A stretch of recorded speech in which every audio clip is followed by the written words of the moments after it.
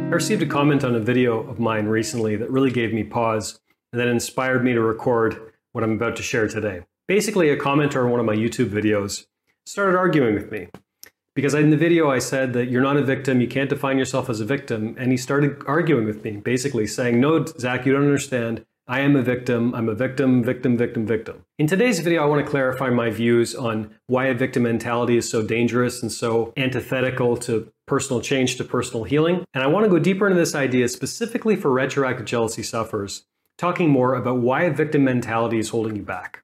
My name is Zachary Stockhill, and since 2013, I've been working with men and women from all over the world, helping them overcome retroactive jealousy and helping them save their relationships.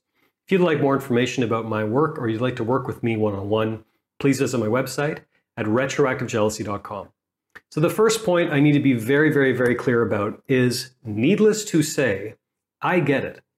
I'm a retroactive jealousy survivor myself. I've dealt with this in my personal life, aside from my 10 years of working on this issue with men and women from all over the world. I know retroactive jealousy inside and out. It is absolute hell. It's painful. It's terrible. It's annoying. It's frustrating. It's stifling. Whatever adjective you want to throw at it. I get it. I understand retroactive jealousy is pure hell. I wouldn't wish it on anyone. So in making this video, I am not trying to say that, oh, you just need to get over it and whatever. Like, that's not what I'm saying. I understand it's painful.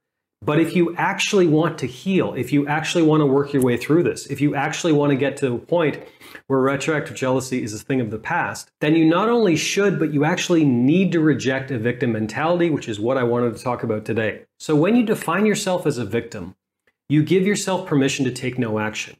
You give yourself permission to stay stuck. Because if you think about it rationally, laying in bed, totally hopeless, calling yourself a victim, there's no real action implicit in that term. There's no real motivation to change your situation. Because when you define yourself as a victim, you basically say that the world has won.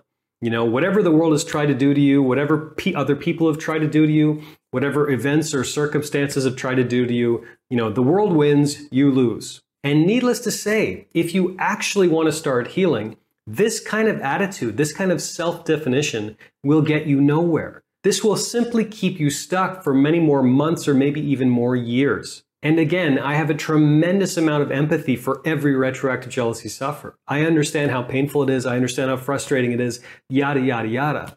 But I also understand that calling yourself a victim and staying stuck will get you nowhere. But here's a lesson that took me a long time to learn. And I learned this lesson in my professional life over several years of working specifically on this issue of retroactive jealousy.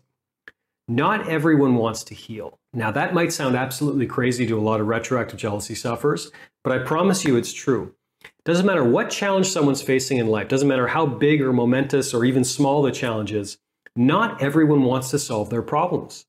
And this took me a long time to really learn, but I finally understand that some people don't want to really solve their problems because they're wedded to the problem in some way.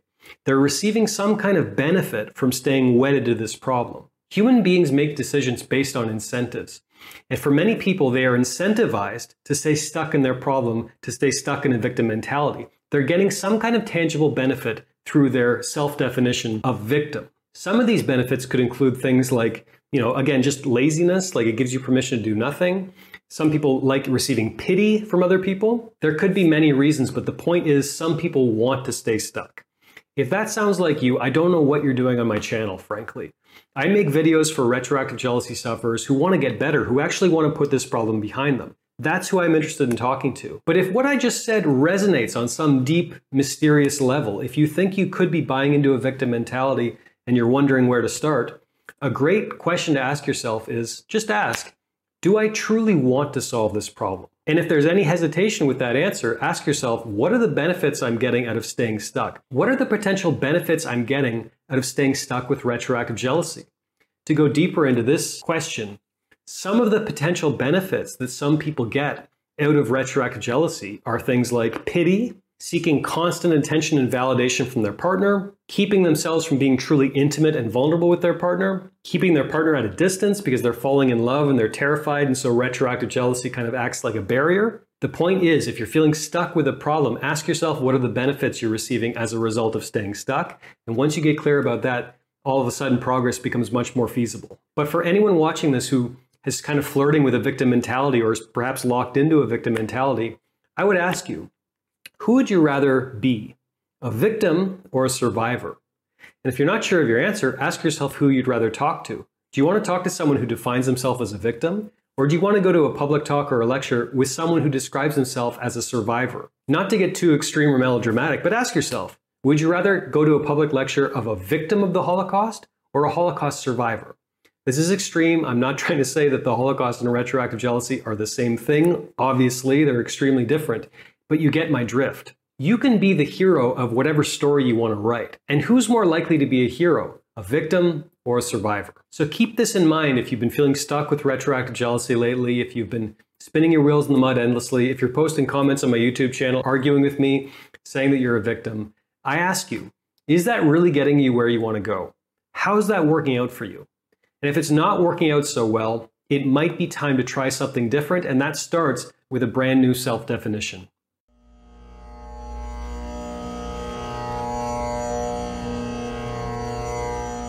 Thanks for listening to the Zachary Stockhill podcast. If you enjoyed this podcast, please be sure to subscribe and leave a rating and review on Apple Podcasts or your podcast app of choice. To learn more about my work on jealousy, relationships, and more, please check out my YouTube channel at Zachary Stockhill. For information about my online courses, books, and coaching service, please visit my website at retroactivejealousy.com.